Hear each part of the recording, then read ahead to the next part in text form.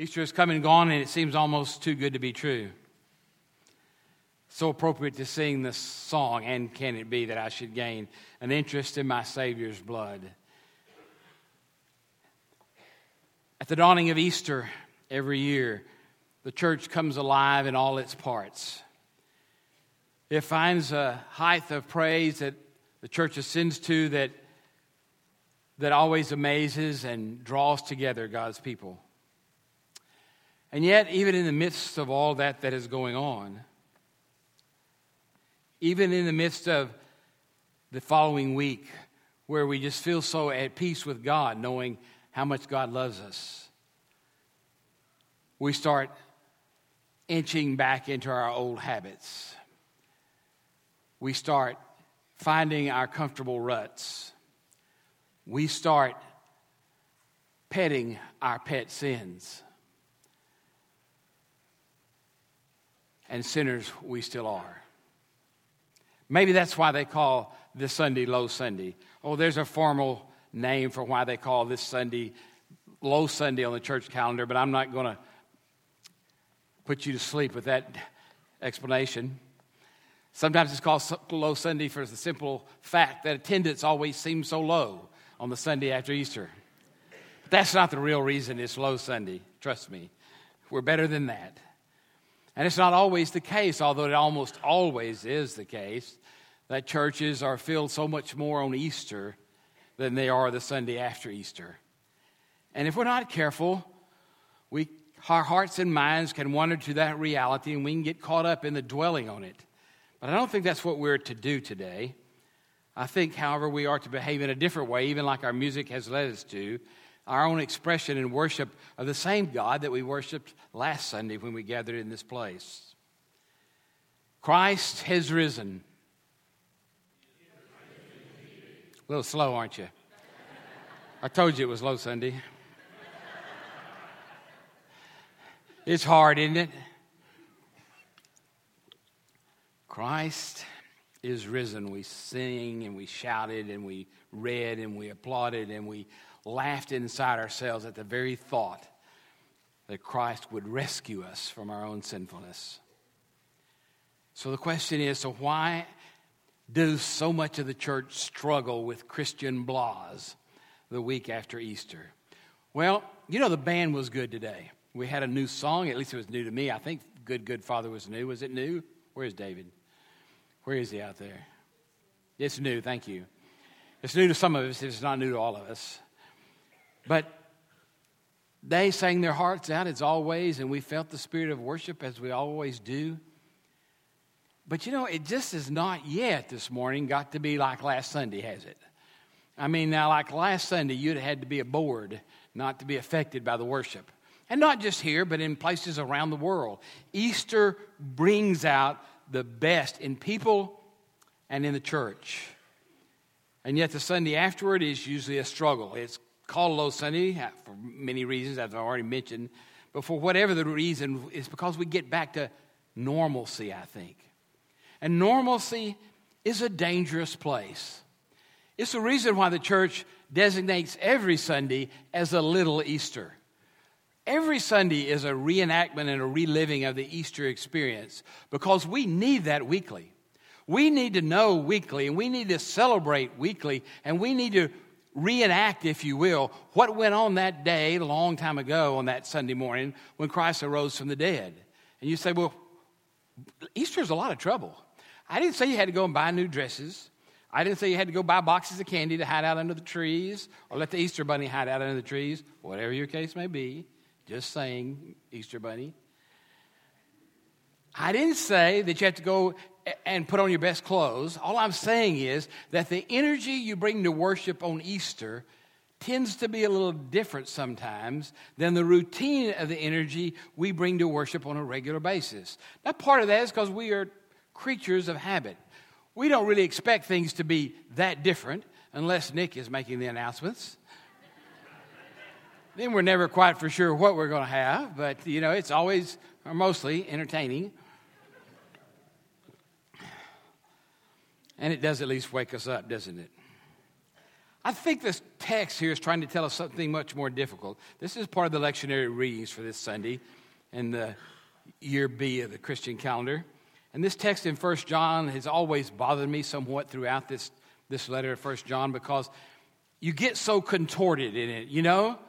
God is light, and in him there is no darkness at all, and we should be children of the light, and we should not sin. But we do. Well, what does that mean? If we should not sin, and yet we do, and that's our constant experience, what does it mean in light of Easter?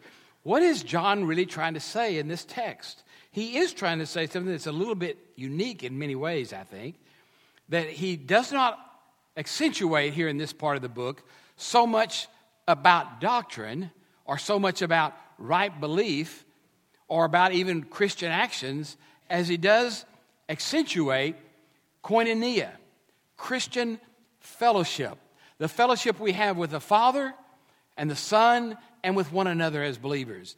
He seems to land there as that thing that should unite the church. And in the midst of our struggling, in the midst of our continual sinning, in the midst of our being human, if you will, that's why a lot of Sundays feel like low Sundays. Unless we lie to ourselves, and come to church acting as if there's no sin in us at all. The people that I'm most sorry for are those who actually come to churches and think that they are really all that much better than those who are doing evil things in the world. Because you see, those Christians are in great danger of the fires of hell. They are in great danger of walking away from the faith that Jesus exemplified and taught, much more so than those who come worrying about their relationship in a sense, working on their relationship, constantly realizing they're never attaining, yet constantly straining to be that ideal picture that we see presented of Christians in the Scripture. But when one thinks they're already there, one tends to look down one's nose at those who are making no outward efforts to be a part of the church. And that's a shame that they're looking down on them, and it's a shame that they're not in church somewhere. I'm going to get to all of that. It's going to be a long sermon, right? Not so much, because it's a little bit too pointed to stay too long here. We'll get to feeling bad. But let's go ahead and talk about the S word, the big word that most churches don't like to speak about, and our culture doesn't want to hear that word we call sin. We don't like to talk about sin because it's always relative, at least in our own minds. In my mind, sin is mostly about what y'all are doing, not about what I'm doing. And you think it's mostly about what you're not doing rather than what the preacher thinks you're doing. I mean, there's stuff going around all over the place, and most of the stuff is only partially true biblically.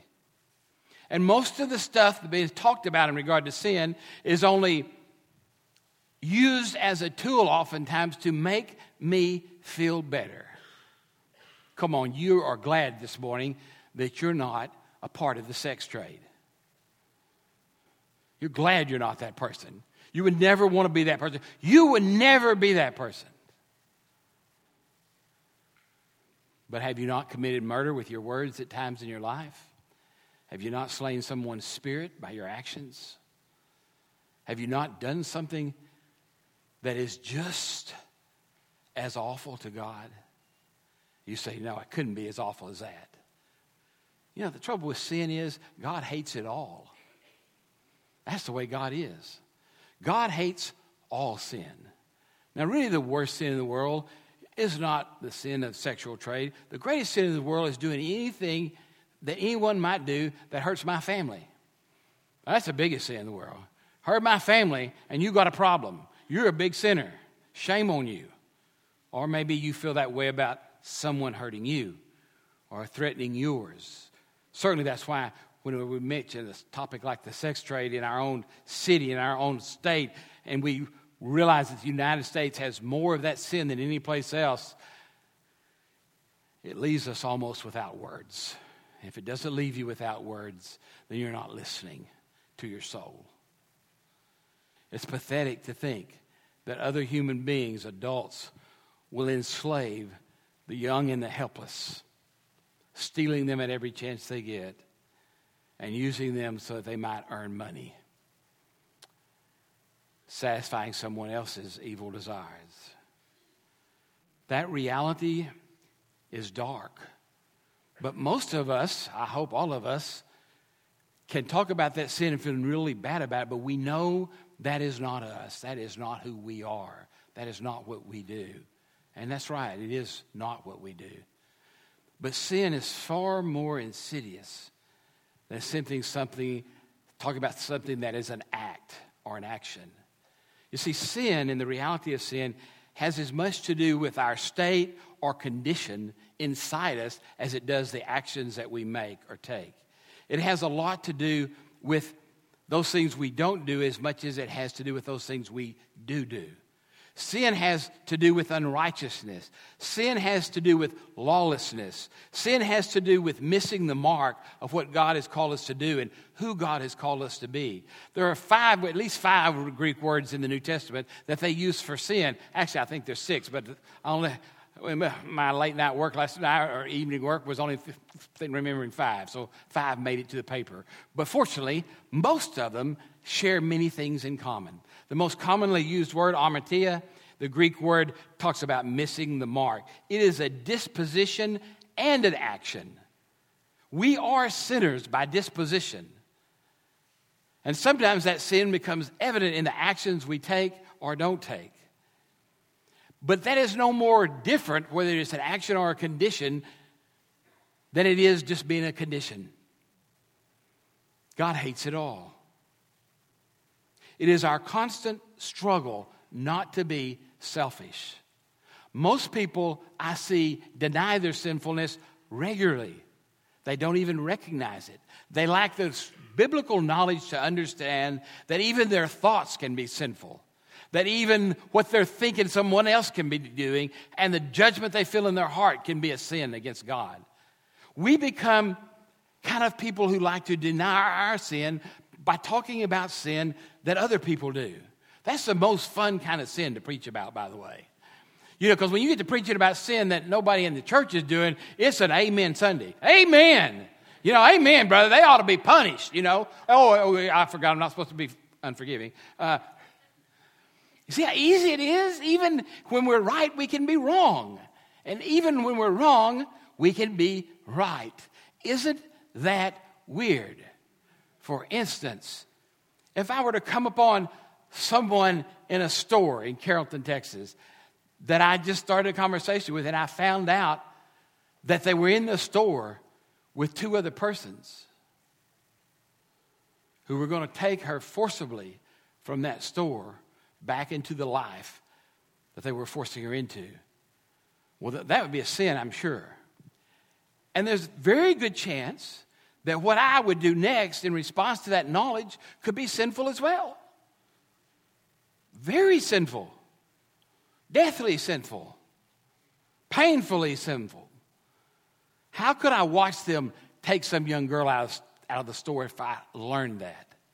I would have to go to the aisle where they sell the pots and the pans, the frying pans, the heavy ones, the hard ones. I would have to pass judgment on their actions, if not their soul. I would have to hurt them. And I am capable. I know that. And you are too. There's probably a better way of rescuing the girl than looking for the frying pan. That would be my first thought. My second thought, I hope, would be to take out my phone and dial 911 and keep her engaged until the police arrived, and then they could do their police thing. You know, and they wouldn't have knots on their heads. They'd just be put in handcuffs and taken away. But, you see, in my anger, I'm not sure what I'd do. Fortunately, we'll probably never run into that, but we will run into other things that are sin we'll struggle with on how we're to respond. And we're pretty sure that however we respond is the right way to respond. See, there's where the trouble comes. There's where the trouble comes. We struggle with this thing called sin, but we don't think our sins are very important compared to the sins of others. After all, if you're a good Christian in church, your sins are a lot smaller than those who aren't in church, right? It's a complicated topic. And once we get away from the glory of Easter and we get back to our regular life, we find ourselves slipping away from that closeness perhaps we had attained during Lent. You know, the joy we have of whatever it is that we gave up on Easter, we've now taken back, right? One woman girl was talking to me about that, and she said, well, really, I gave up online shopping. And at first, I almost laughed out loud, but fortunately I didn't. And then she went on to say, because I was online every day buying stuff all the time. And then I realized she was serious. And then I realized that she kept on talking about it. It is really hard not to buy anything. I bought, about 2 days before Lent started, my last thing online, and it arrived on Ash Wednesday. And because it arrived on Ash Wednesday, I could at least open one more thing before the end of Lent. And she talked about how she had felt. She said it was a struggle. And then she said, but you know what? I think I've conquered it now. Now that I've lived through it for 40 days, I think I'm not going to shop online like I did so much, spending so much money. And all her people said amen probably. Now, this passage starts out in a strange place for us. I'm going to hit 3 quick points and I'm going to be through. First of all, it talks about what was from the beginning, what we have heard and what we have seen with our eyes and what we've looked at and touched with our hands concerning the word of life. And the life was manifested, and we have seen and testify and proclaim to you the eternal life which was with the Father and was manifested to us. That is talking about the great reality of incarnation. And he goes on to talk about this great reality of incarnation in such a way, this idea of God becoming flesh, that becomes the crucial point that he's making in the beginning of this letter. And what he's saying by what we've seen and heard and touched is Jesus was real. He was really human. Now, believe it or not, for the first 300 or 400 years, there was a huge fight that went on about that. Then it kind of got won over to the traditional position. And now in our own days and age, back in the early 19th century, there has become a new fight about that, really. There are all kinds of people out there that do not believe you have to have an experience with Jesus to be a Christian. They do not believe that it has to be so real you can touch him or hear him or see him, because after all, you can't really do that, at least not in the same way those early disciples did. They get caught up in the idea that it can be just this esoteric kind of philosophical thing that we believe in, this resurrected Christ, but certainly you don't have to believe that Jesus was with God and then became a baby human. Well, that's just kind of unmiraculous. Too miraculous, rather, to be believed. And so unrealistic that many people just kind of grin at the idea. Well, here's the awful truth about that from a purely biblical position, is that was the very essence of what these first believers taught. Jesus was a human being just like us. And though we touched him and he was really human, he was also with God before he became human. That's what John said in his prologue to the Gospel of John. That's what he's reiterating again here in this way in this letter to John. Christian faith without God entering earth is a fable about a man who lived and died. Christian faith without a God so powerful that not only could he become flesh, but that he could be resurrected for sin, is what the Christian faith is about, if you're going to get to doctrine. But you know what he said all that was for? He wanted to tell them all that so that they'd be sure that they could have fellowship with them as well as with God the Father and the Son. And then they could have fellowship together as the body of Christ. This koinonia is based on a common kind of experience, if you will. I'm going to come back to that at the end. And this experience is a powerful one. It's the word of life. It's the word of light. It's the word of love. All throughout John's writings, you find these things. Life, light, and love. That's what the word of life was. Now, what does that mean to us? Well, first of all, we have to be careful here, because right thinking about who Jesus was is very important. Because Christ, you see, is the fulcrum, if you will, on which right theology is balanced. More people got into heaven, from my perspective, when I realized one day that you don't go to heaven because of right theology. I was so glad, because I had been taught by some professors, I was convinced they were going to hell, and that was going to be embarrassing. I'm serious. I heard some things teachers say, and I was aghast as a young country boy who had a simple kind of faith, and they certainly didn't. And I really thought they were lost because of the lack of right theology. Now, right theology is important. Don't get me wrong. What you believe and what you believe about Jesus and the knowledge you have about understanding Jesus leads to better and better theology. But if right theology gets you to heaven, which denomination is going to be in heaven? Simple question, right? Why? Right? I mean, the rest of them, they're somewhere else. But we know that's not true. And yet, right theology has its place, and it's important. Sometimes people get irritated with me because I speak of other denominations, and I understand that. I even believe they're probably right. But it communicates so clearly about what one denomination believes as opposed to what other denominations don't. And you say, yeah, but most denominations don't really know what they believe. I know, isn't that sad?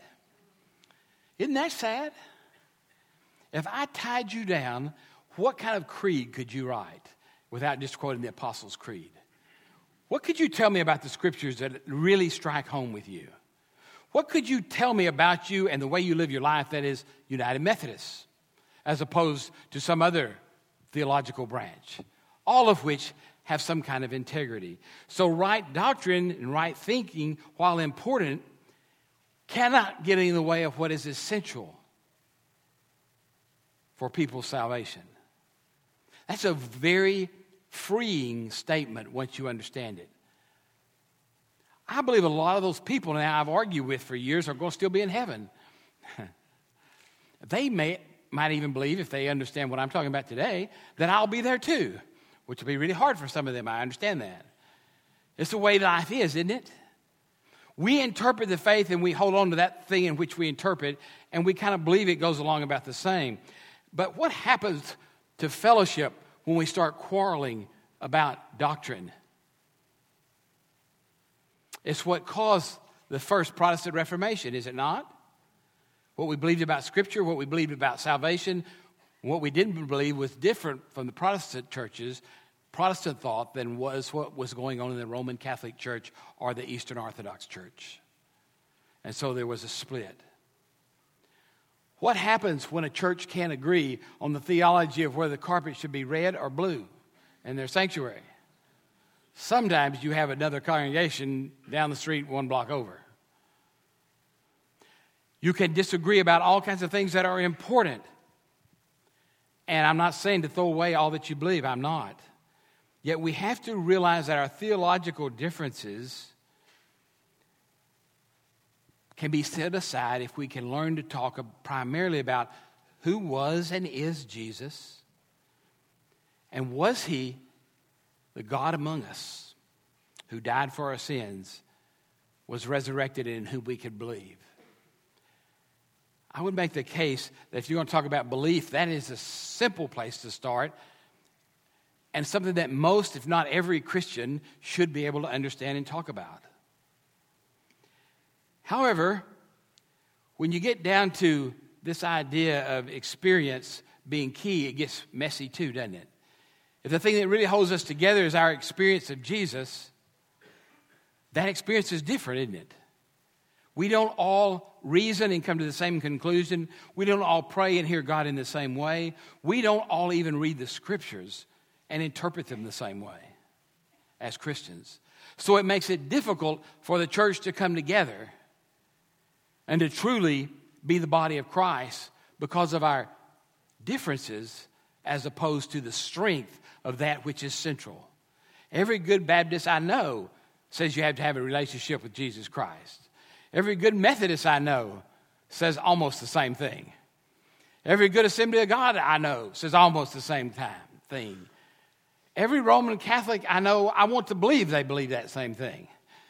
But they have been taught so strongly that the church is responsible for their salvation. I'm never quite comfortable. I'm never quite for sure if I understand where they really are.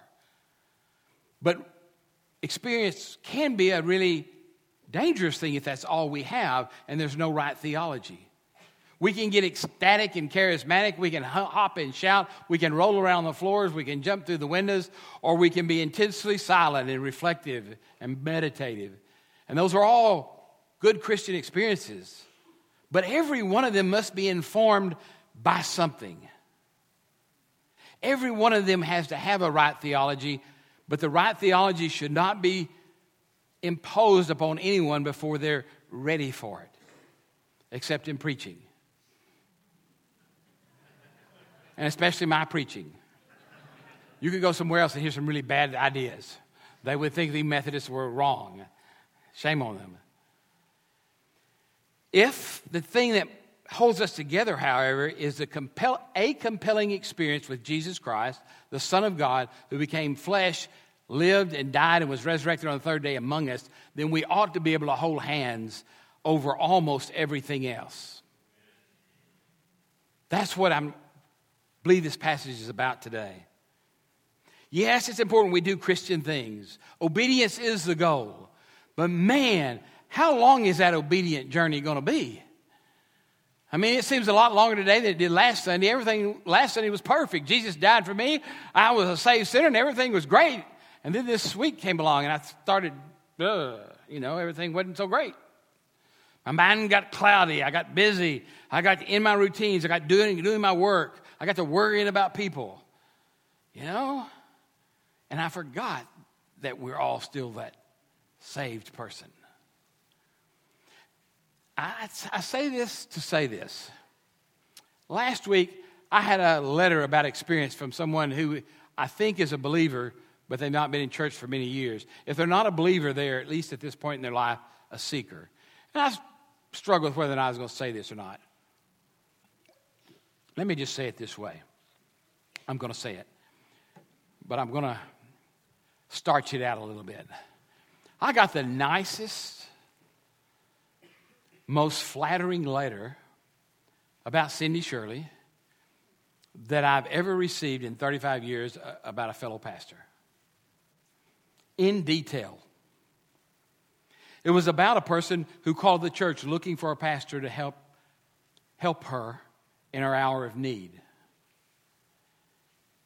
She didn't go to church because the church would not be very open to her because she was not a part of a fellowship of believers, but she knew she needed a church. And what she felt the need to tell me in detail exactly everything that Cindy had done. I shall never erase that from my phone. Because that reminded me of how a lost and hurting world is looking for somebody who comes from the church to enter into their painful moments and to be the church. And Cindy did it so beautifully with her loving spirit. Now, I know her theology wouldn't have agreed probably with the people she's involved with to a large extent.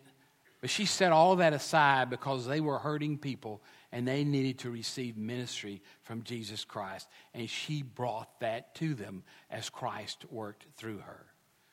And Cindy's not in the church this morning. She's doing other things. But I want to share that with you because I want you to understand what a church really is.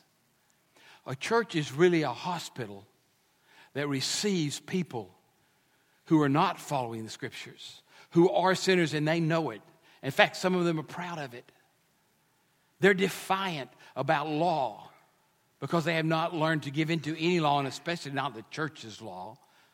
They're defiant because they don't like institution. They don't like rules. Many of them are saying they don't need the church. Well, you know what? This text says they're wrong because this text says that what Christians need most, first and foremost, is fellowship with a body of believers. You don't get to fellowship just with yourself. And inward fellowship with just you and God, baby, like Wild Wild West, we're independent. Jesus and I are good. Jesus and y'all, I don't know so much about y'all. Well, here's the message I have for them whenever they can hear it. It's good for you to be good with Jesus, but if you're good with Jesus and not good with the rest of the body of the fellowship of Christ, you're not as good with Jesus as you think. Because this is not a solitary religion. It was never meant to be, and it never has been. The Bible knows nothing about individual solitary faith that's apart from the body of Christ. Now, I only say that to churches, knowing that you're already here. I wouldn't say that just anywhere I go, because a lot of people come up and tell me, well, I'm Christian. I said, you are? Well, that's good. Which church you go to? Well, I haven't gone to church in the last 15 years. I had a problem.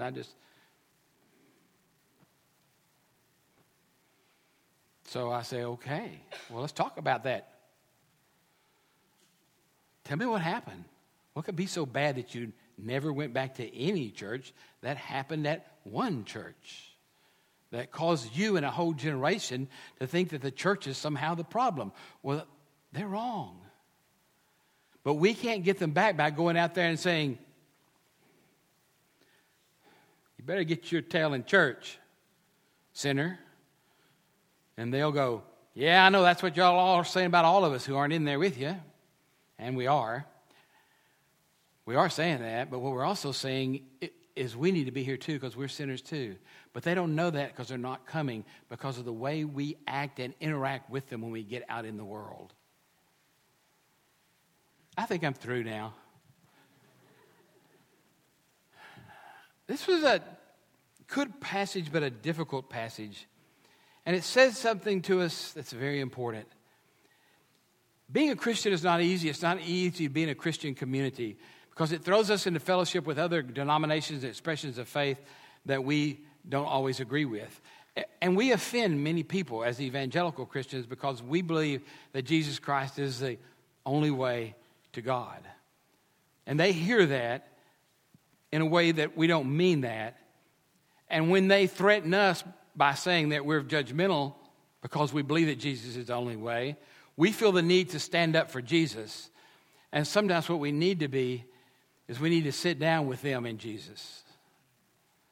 We need to sit down and hold their hand for a while because they've been hurt, they've been wounded, they've misunderstood, they've been misled often. And they need a new experience with the resurrected Jesus that is not one that's primarily based on judgment, but primarily based on forgiveness. Because let's face it, if Jesus is mostly judgment, I'm going to be a lonely pastor. It is funny, isn't it, when you say it that way? But it's true. And you know what? If that's the way Jesus is, you're not going to have a pastor this size, this old, and living at my address. Because I'm clear that I'm a long way from not being a sinner. I'm clear about that. Now, I intend to be better next week than I am this week. But after a lot of weeks, the closer I get, the more I understand how sinful I am. It's kind of like being married. Yeah, you're wondering where I'm going after that one, right? Well, I'm not going the way you think I'm going. Trust me. The longer you're married, the deeper way you understand your mate, your partner, and the deeper they understand you. There's no way to get there except after years and years. I get tickled at young couples who say, oh, I know everything about my mate. And, you know, everything makes me happy that I know about them. And I always just smile and say, well, wake up. You'll get married, and 3 weeks later, you'll know a lot more stuff about them. And, you know, it won't all make you as happy as you think it'll be. But the love you have for them will still be real. But just let me promise you that, you know, they're not perfect. I know them, and they're not. One of them I usually know at least. And I can tell them, nope, I know that person. They're really sweet, but they're not nearly as sweet as you think they are. And that is a story of us all. That's why we need each other. I need you. And you. And you. And maybe you need me. We need them. And the thems out there need us. But they don't know that we need them. Because we let a lot of wrong or right theology get into the wrong discussions. There's a time for you to be taught. Every now and then I've had to tell Sally, I'm sure you're right, talk to me about it tomorrow. Because today, I can't hear you. And after 42 years, I can assure you that that's an important lesson to learn for both ways. Because even Doug, I know this is a shock for you, even Doug is not perfect. I'm glad my grandchildren aren't in here. Miller's not in here, is he? Okay, he's gone. That's good. Because, there's nothing like being a grandparent in a child's eye until their parent comes home, and then they don't love you at all. Just right off they go. Fortunately, as the songs have been sung this morning, we can say words like, how can it be that I should gain an interest in the Savior's blood? Can it really be that he died for me, who caused his pain? For me, who him to death pursued? That's amazing love. How can it be that thou, our God, can love me? That's what Easter's about. And we need to never forget it. We need to practice every Sunday morning as if it's Easter. And we need to open ourselves up to the light of the life that was in Jesus Christ so that we might see where God needs to work, so that we might open ourselves so that God can work. God bless you.